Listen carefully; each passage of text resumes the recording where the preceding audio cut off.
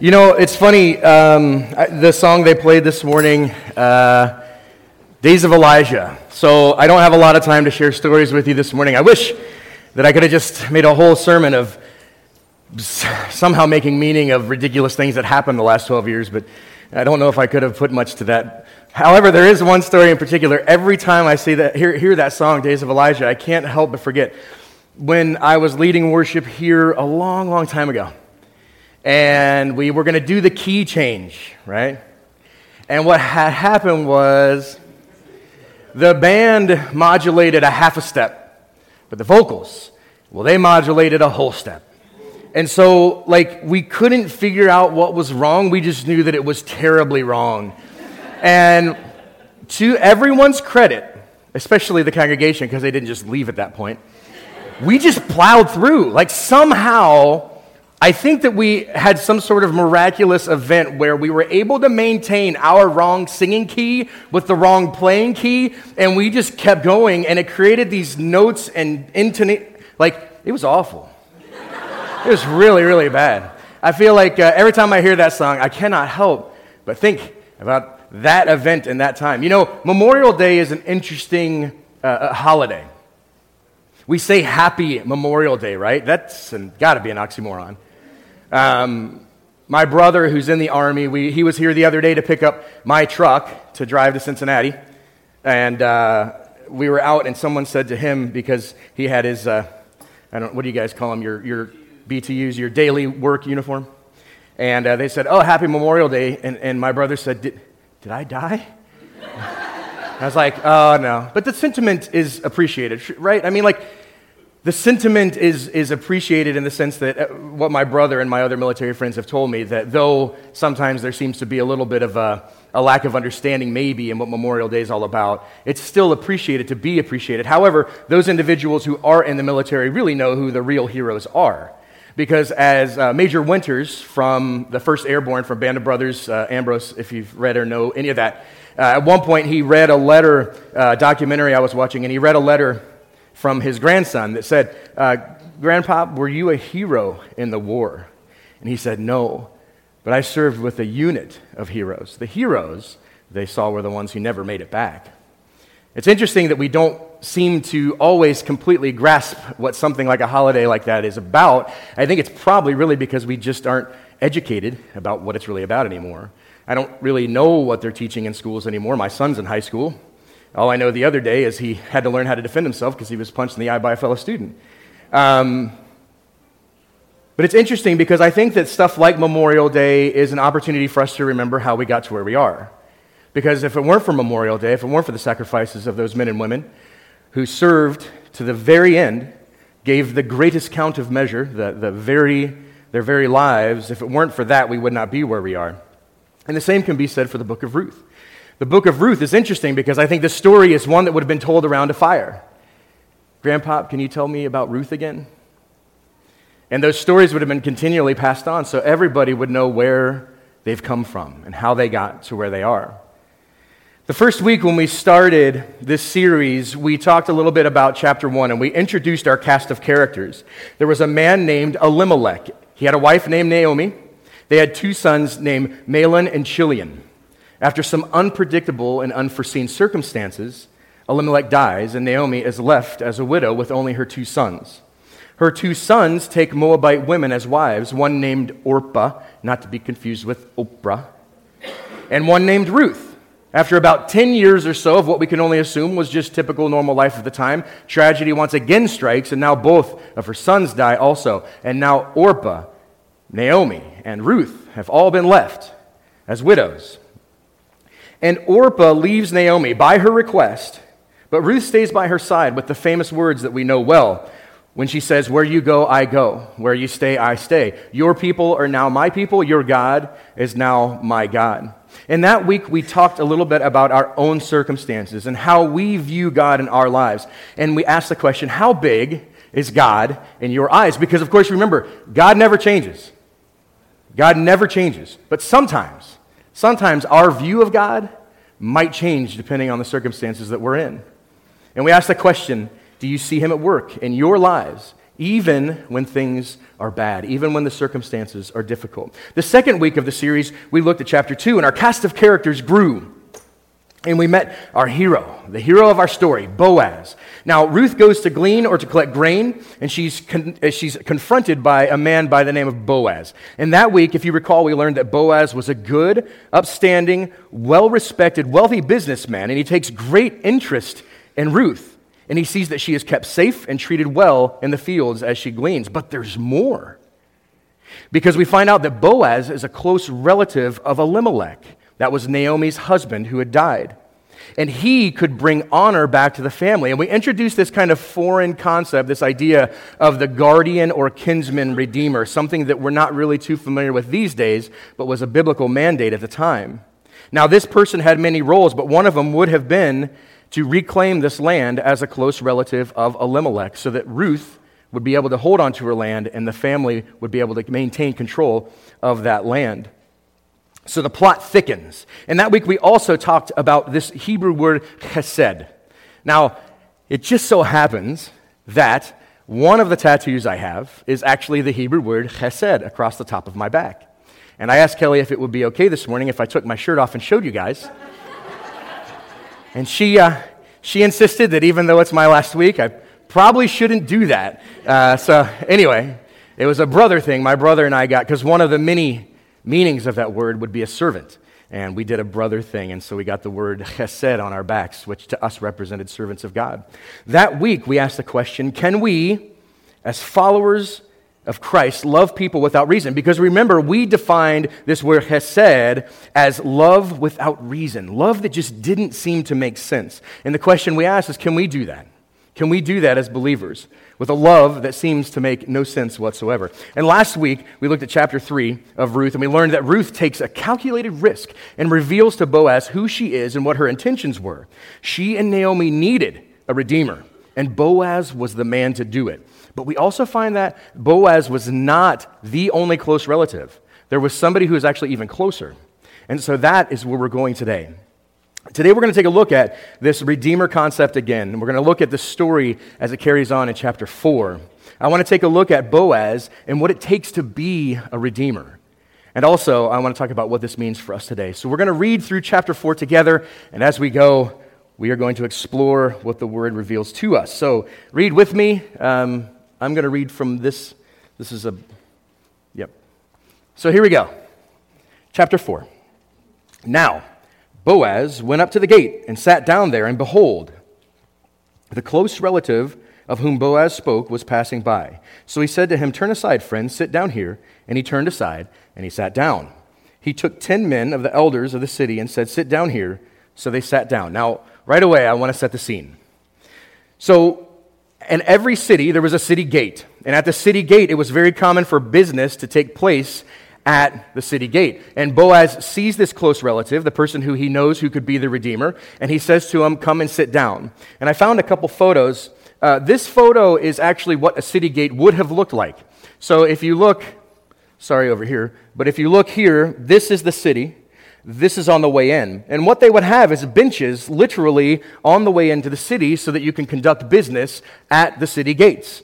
I found a second photo of maybe an artist rendering of what this might have looked like. So you see the city, and you see all this business being taken care of, and all this business being conducted outside of the city gates, and there's some ruins even where it reveals this also. So you can see the actual areas where people would have sat in the city over here. So this is a very common thing at the time. And I was talking to a good friend of mine and a fellow scholar this week, Ryan McGee, and he actually had done a paper recently about the synagogue and how actually this was the beginning of the synagogue. Because after several years, they stopped putting these seats outside the city gates because it became unprotected. They got rid of the seats, and they still needed a place to conduct their business. And so they began a building, and that became the synagogue. They would conduct business in there as well as have their religious ceremonies and everything else taking place there. So you can see there's places to sit there, and Boaz sees this man, and he says, "Come, have a seat," and he gathers 10 elders because that's what you did to conduct your business. And he sees this nameless man. Now, there's a couple interesting facts about this nameless man. Because it says in our translation, and depending on your translation, it might read differently. It says, friend, sit down here. Some versions might say the one relative or something like that. But the fact that the man remains nameless is actually interesting to our story, because the Hebrew word here is called peloni, which literally means so-and-so. So when he sees this guy, it would have been like in modern, if we could say vernacular or modern language, modern tongue, it would be if I saw, yo, bro, my man, come on, my man. So like the reality is we have this word translated as friend, but we're overstating. Boaz knew who this man was, but they weren't friends. The word here, it's interesting because he says Elimelech, our brother, and this word brother actually means if one of the two had to have a parent from the other. So in other words, Elimelech might have had the mom, and similar with the man. Maybe Boaz had the dad, but they were family, but not close family. And so when we talk about this and he says, hey, friend, I think we get this concept or idea of this guy wanting to kind of work with Boaz. Like there was a relationship that existed there, but there wasn't. So Boaz kind of just says, my man, you got to come over here. We've got to take care of this business. And so it leads to an interesting point also that the author, whoever the author was of this, didn't think that it mattered who this person's name was. They just didn't include it. It's possible that it was because they thought that in not redeeming the land as the kinsman redeemer, that they did not fulfill their responsibility and they didn't deserve to be mentioned. That's possible. But it's just very strange that the man is not given a name. This kinsman redeemer concept that would have been given to this man was not fulfilled. So Boaz gathers this man and 10 elders, and then we get to what most commentaries call Boaz's first speech. And we read this in verses 4, 3, and 4. It says, then he, Boaz, said to the closest relative, Naomi, who has come back from the land of Moab, has to sell a piece of land which belonged to our brother Elimelech. So I thought to inform you, saying, buy it before those who are sitting here and before the elders of my people. If you will redeem it, redeem it. But if not, tell me that you may not, for I can be the one to redeem it. There is no one other than you to redeem it, and I am after you. And he said, this is interesting, he says, I will redeem it. So Boaz presents the situation to this man, and his response is, well, sure, I'll redeem the land. And this is the point, if this is a soap opera, where they would zoom in on somebody's shocked face and the music would get very minor and dramatic and they'd cut to commercial. Because right now we're thinking, well, hold on, wait, what just happened? And you can imagine probably if Ruth would have heard this, that she would have been terrified. Because the reality is, she was anticipating and expecting Boaz to be the one to redeem the land so that he could marry her. So this is a very interesting turn of events, but Boaz had an ace up his sleeve. And we read in verse 4, 5 and 6, it says this, then Boaz said, on the day you buy the field from the hand of Naomi, you must also acquire Ruth, the Moabitess, the widow of the deceased, in order to raise up the name of the deceased on his inheritance. Then the closest relative said, I cannot redeem it for myself, because I would jeopardize my own inheritance. Redeem it for yourself. You may have my right of redemption, for I cannot redeem it. Whoa, what just happened? He presented the land option. The guy said, I'm in, I'll take the land. And then all of a sudden he said, but don't forget, you're also going to have to take Ruth, because Ruth is a part of the deal. It's a package deal. And the man says, I can't do that. But why? This is interesting. He says that he can't do it because it would jeopardize his own inheritance. And we've already discussed what a smart and wise businessman Boaz was. But we see the reality of that here. Because the way he presents the situation, once the man agrees that he will take the land, Boaz tells him that he'll also have to take Ruth.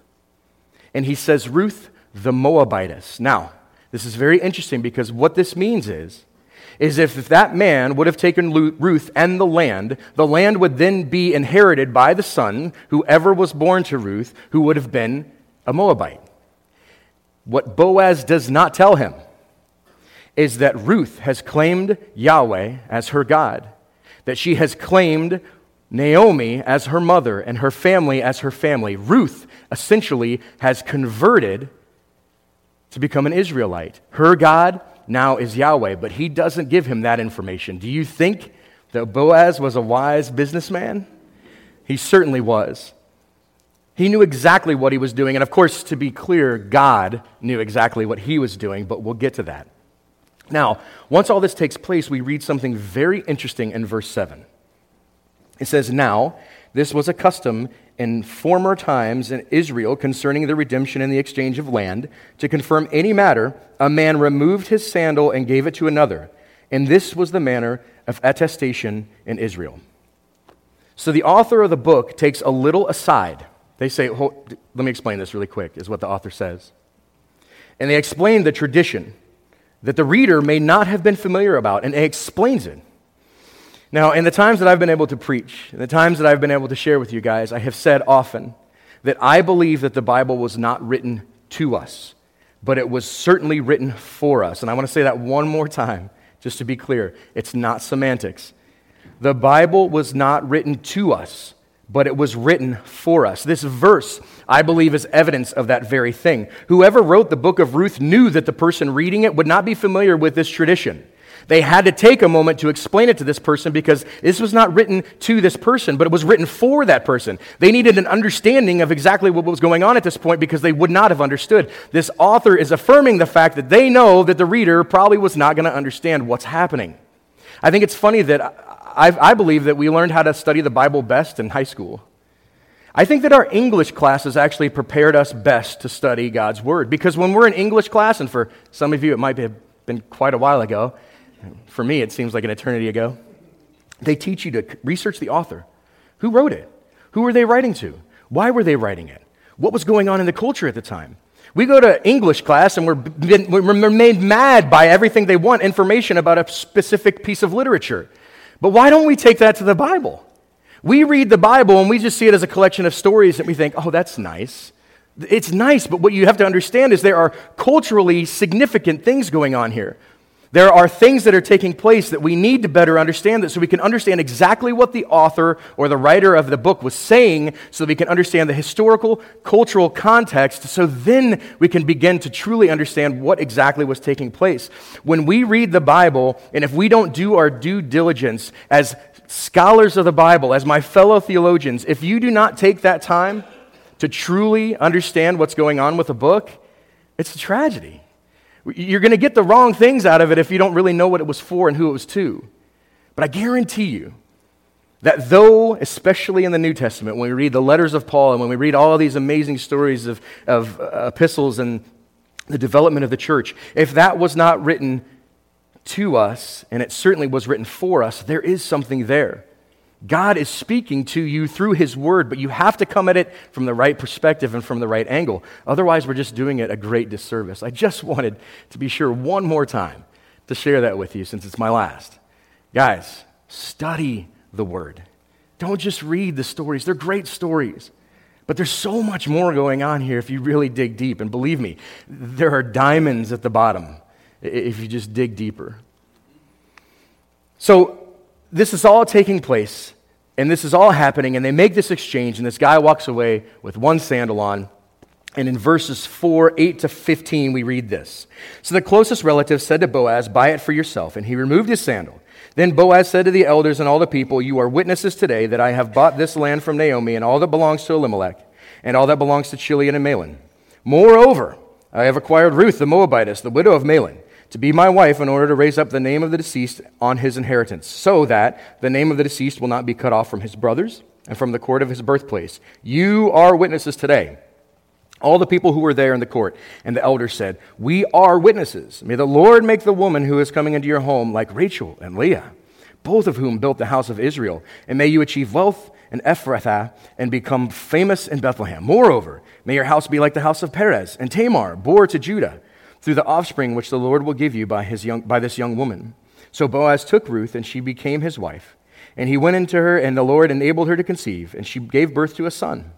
Then the woman said to Naomi, "Blessed the women." This is kind of an interesting point. We don't have time for this. There's a huge cultural implication here, but next time. Then the women said to Naomi, "Blessed is the Lord who has not left you without a redeemer today, and may his name become famous in Israel. May he also be to you a restorer of your life and a sustainer in your old age. For your daughter-in-law who loves you and is better to you than 7 sons has given birth to him." So this is interesting. At the end, I thought this was really funny in my opinion, because basically the guy, I think, realizes that he had been bested by Boaz. Because he was excited probably about acquiring the land, right? Oh, great, more land, that works for me. But then he tells her about Ruth, and all of a sudden it's like, oh, I can't do that. And in the end, the guy just says, take it. Just take it. Almost in anger, frustration, because he knew that Boaz had bested him. I think it's a wonderful moment in this story. The last few verses of the book of Ruth, in my opinion, is the actual point. Like, we read the entire story of Ruth, and it's amazing, and there's great stuff to be taken from it. But this, I think, is the whole point. In verses 16 to 22. Then Naomi took the child and laid him in her lap and became his nurse. The neighbor women gave him a name, saying, a son has been born to Naomi, so they named him Obed. He is the father of Jesse and the father of David. Now these are the generations of Perez. To Perez was born Hezron, and to Hezron was born Ram, and Ram to Amminadab, and to Amminadab was born Nahshon, and Nahshon to Salmon, and to Salmon was born Boaz, and Boaz to Obed, and Obed was born to Jesse, and Jesse to David, and from the line of David came who? That's the point. That's the point. We get this amazing story of love and redemption and care and concern. But if you look at sequence, and there's a little bit of conversation and discussion about where this takes place in the canon of the scriptures, because some people say it happens during the age of the judges, and some people said it happened after, because we place it after Judges, right before 1 and 2 Samuel, when David does become the king. And it's a point where people are saying, how did we get here? How did we get to the point where we came from the Judges to now we have David? And so the author of this story said, well, let me tell you the story. This is how we got to where we are, but there's so much great information in here. And the question, of course, that we have to consider is this. If this was not written to us, but for us, what can we find in this particular chapter that is for us? What applies to us? Now, one of the many possible elements that we can draw from this story is like Ruth and Naomi. Of course, we too need to be redeemed. We as people who live in a world filled with sin and participate in sin are in trouble, and we need to be set free. We need a redeemer. But there are certain elements of redemption that we can gather from this story that we also find in our Redeemer, Christ. So as I was preparing the message this week, actually it was last week because I was packing this week, but as I was preparing the message, I came across a great list from a book called Opening Up Ruth by Jonathan Prime that explains what he believes is what it takes to be one of God's redeemers. He said, first is this: redemption is costly. Redemption is costly. When Boaz waits for that relative to come and he presents his case to him and he's going to take the deal, well, what happens? Once he presents the fullness of the deal, the man passes because it's going to cost him too much. He says, I can't do it. It's going to cost me my inheritance. I am not willing to pay that price. Now that, of course, should come as no surprise to those who God provides as redeemers, because when we accept Christ, we know how much that cost him. But Boaz did this in 4 ways also. We have to realize that as Boaz was preparing to be the redeemer, he took 4 steps. 1, he did it willingly. Boaz had no hesitation in taking on this responsibility. His aim was to settle the matter that day. If we roll back just a little bit to chapter 3 of Ruth, they're having a conversation about what's going to happen. And then immediately at that point, that's when Boaz goes to the city gate. I'm going to do this for you. I'm not going to do it for you next week, not in a month, not in 2 weeks. I'm going to do it right now. Boaz did it willingly and settled everything that day. But he also did it purposefully. All of Boaz's actions are very deliberate and thought through. He did not leave anything to chance. He made sure that everything was done properly. By calling the elders, by making sure the business was done appropriately. He did everything purposefully. He did it faithfully. In all that he did that day, he was willing to fulfill his promise to Ruth that he made the night before, that I will go to this man and I will redeem. He did it faithfully, and he did it unselfishly. It was not for his own benefit, but it was to maintain the name of Elimelech and that family that he did this. Now, every time we gather around the Lord's table, we remember the costly act of redemption that was accomplished by the Lord Jesus Christ on the cross, and how he willingly bore the cost of the redemption of all sinners for all time.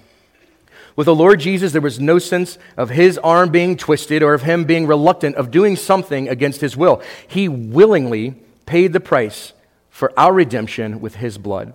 In 1 Peter 18 and 19, it says this, knowing that you were not redeemed with perishable things like silver or gold from your futile way of life inherited from your forefathers, but with precious blood, as of a lamb unblemished and spotless, the blood of Christ. The Lord Jesus paid the price purposefully. The Gospels reveal to us that the cross overshadowed his whole life. He set his face toward Jerusalem, traveling there with resolution and determination, arriving at just the right time at Passover. And through his death, he might pay the price necessary for the redemption of all sinners. He performed that costly act faithfully. He died in accordance with God's promise to redeem all people, and he did so unselfishly. What Christ did on the cross that day had nothing to do with benefiting him. Christ died on the cross for everyone else. What he did that day had nothing to do with benefiting him. It was for the benefit of all mankind. But that's not all it takes to be a redeemer. The second thing is this: redemption is also a legal transaction. Now, this sounds strange to us because we think, again, we come to the Bible and we think to ourselves, oh, what an amazing story of Christ's love. That's so beautiful. I'm so glad to be saved. It's true. But what you have to understand is we're dealing with a holy and righteous God. There was a legal transaction that took place on the day that Christ died on the cross. Something took place there that had to take place so that we could be redeemed. Now, the town gate was the place where legal business was transacted, and Boaz deliberately gathered the elders and witnesses there. The narrator provides the necessary background information when he explains that early times in Israel, for the redemption of the transfer of property to become legal, one took off his sandals. So this is kind of a funny concept. You think about this, they're at the city gate. The guy finally says, fine, take the land. He takes the land, and he's like, can I have your sandal? And he gives him the sandal. So now you got this guy going around town, but that meant something. When people saw somebody walking from the city gate without a sandal on, they knew that business had been done. They knew that something significant had taken place. And that's why they did this. They did this legal transaction. But also, Boaz announced to the witnesses that all gathered that a legal transaction did take place. He said, you've all seen it. I gathered you all here. We're good, right? Everybody's witnesses were good. And the elders, of course, say, yeah, we're good. You're good. You did it right. In his sovereignty, God could have made things much simpler. I mean, the story could have been made a lot more straightforward if Boaz was the nearest kinsman. But God does nothing without purpose or reason. Given its connection with the bigger plan of redemption, it would seem that the reason of this twist in the plot is to show that for redemption to take place, the law must be satisfied, not bypassed. That is certainly true when we think of the redemption that God provided through the cross. The Bible is clear that all of humanity is a mess because of our sinfulness. The law of God demands that sin and rebellion must be punished in accordance with God's justice. The price of the wages of sin is death. In his perfection and righteousness, God cannot overlook sin. He can't. The just and right demands of law must be met, and that is exactly what happened as the Lord Jesus Christ died on the cross. In his perfection, he died to satisfy the just demands of God's law in the place of others, in the place of me and you.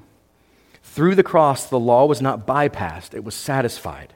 On the cross, a legal transaction took place, and it was the satisfaction of the demands of God and his law that Jesus proclaimed from the cross that day. It is finished. The deal is done.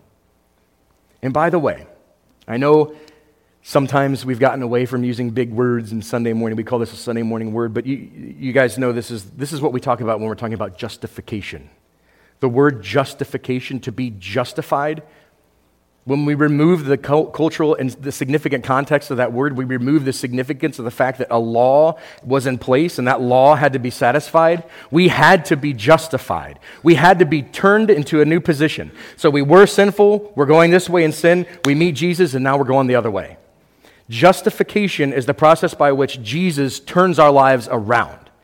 But it was in doing so because he had to fulfill the law of God. He had to. If not Christ, it would have been you and I. Thank God for Jesus. Lastly, redemption is transforming. From the time that Boaz redeemed her, Ruth had a new identity, a new position, and a new status. Remember, the elders of the gate said this, "We are witnesses. May the Lord make the woman who is coming into your home like Rachel and Leah, who together built up the house of Israel. May you have standing in Ephrathah and be famous in Bethlehem through the offspring of the Lord gives you from this young woman. May your family be like that of Perez, whom Tamar bore Judah. Now, up to this point, Ruth had always been referred to as Ruth the Moabitess. She was a Moabite, emphasizing that she was a foreigner, but now she was Ruth, the wife of Boaz, soon to be the mother of Obed. She was now a redeemed person with a special part to play in God's redemptive purpose. The hopes expressed by the words of the elders in verse 11 and 12 are significant here. Rachel and Leah were both wives of Jacob, the mother of the tribes of Israel. Tamar, like Ruth, was a foreigner. The people of Bethlehem were descendants of her union with Judah. Ruth would be like Rachel, Leah, and Tamar, significant in God's plan. By the way, I always think this is interesting. Just a little nugget. You know what Bethlehem means? The place of bread. Where was Jesus born?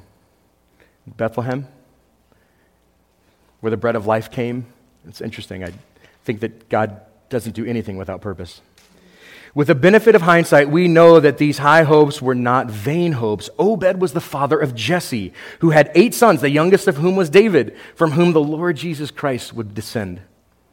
The significance of both Tamar and Ruth is confirmed by their inclusion in the genealogy with which Matthew starts his gospel. If you remember, if we go to Gospel of Matthew, where he does his genealogy, he includes these women as significant parts of the plan and the story of God, completing his plan of redemption.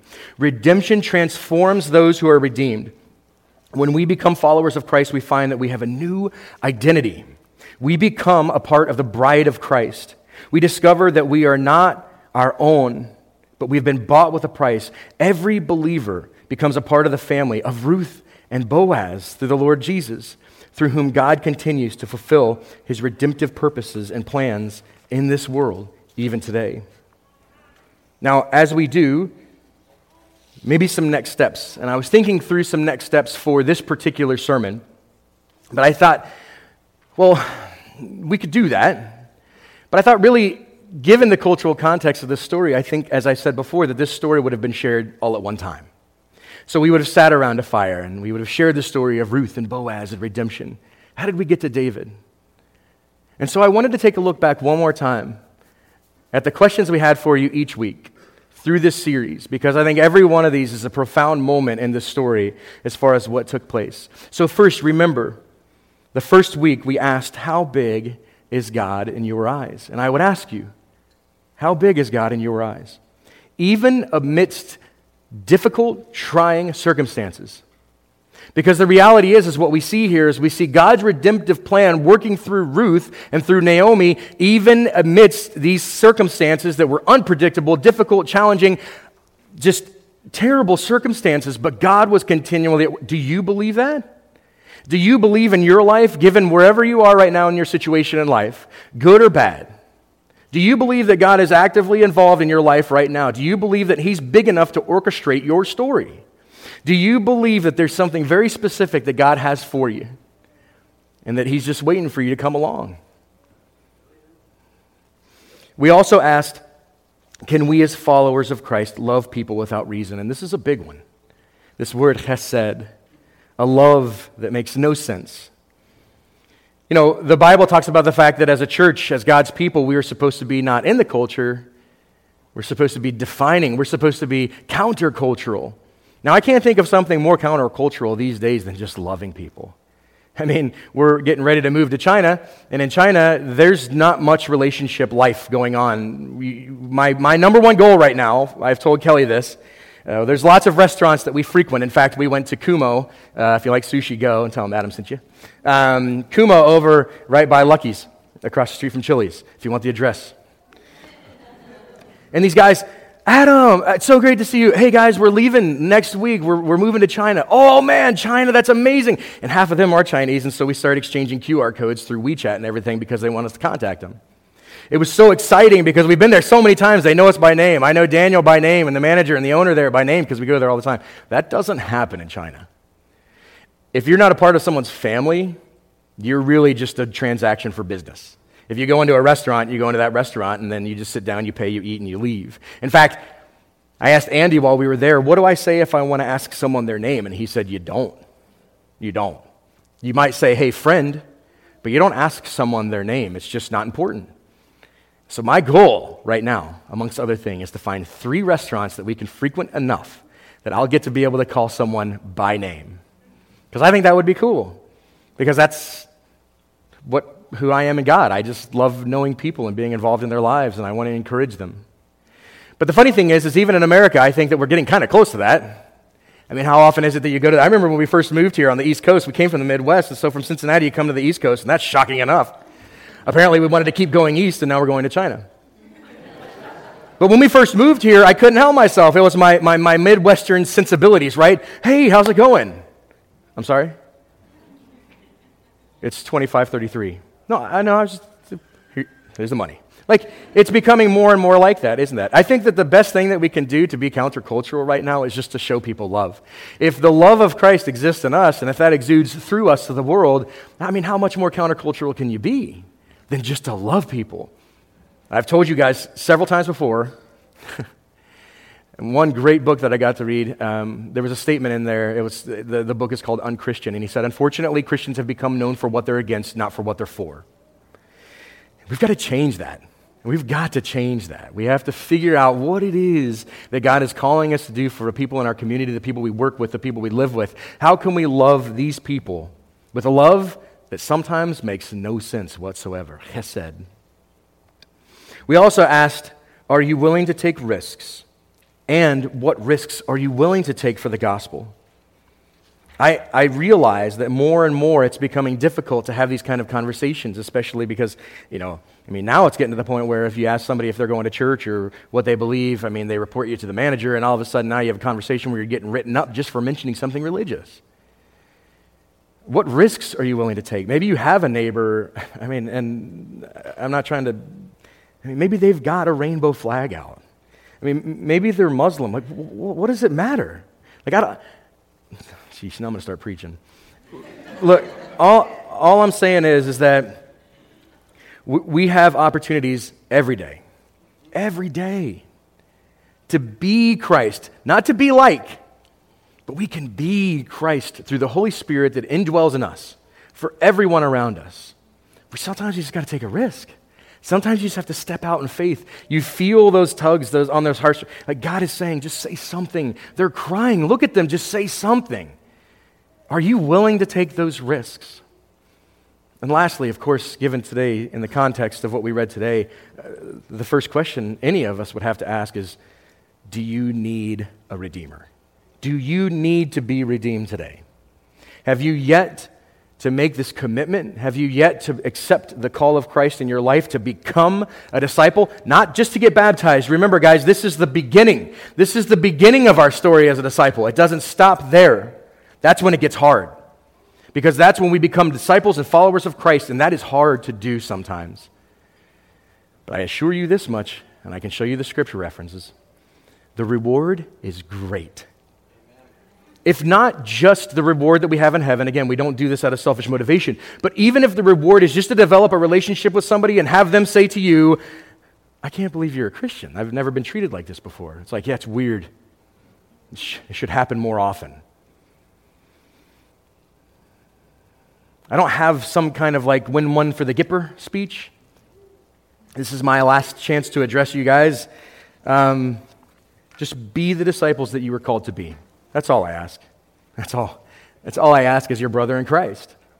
That's all we are asked of by Christ, is to be disciples, to be the ones who represent Christ well to this world, to love without reason, to take risks, to show other people that they have a Redeemer and they can be redeemed. It's been a joy and an honor to be on staff at this church. And I love you all. And it's really crazy because the funny thing is as I stand here now, I look out and I think, who are you people? And many of you are probably doing the same to me. It's been a long time since I've been on the stage. I haven't led worship full-time in 6 months. And so now that I'm not on stage, everybody just sees me in the lobby like, are we paying that guy? It's been great. It's been fun. I am, I believe, fully the man I am today because of the involvement and relationships I have with every person here, whether I know you well or not, whether you've contributed through prayer or any other way to this ministry and to this church. You have enabled me to do something amazing for the last 12 years, to be part of something amazing. And now we're moving on. Now we're taking our next step. And we would just ask that you continue to pray for us, as we will do for y'all. One of the things that I think is really cool about the letters of Paul is the way he starts them. Oh, I've heard the great things that you guys are doing. That's what I want. I want to read online with secured, wired internet of the amazing things that are happening at the Journey.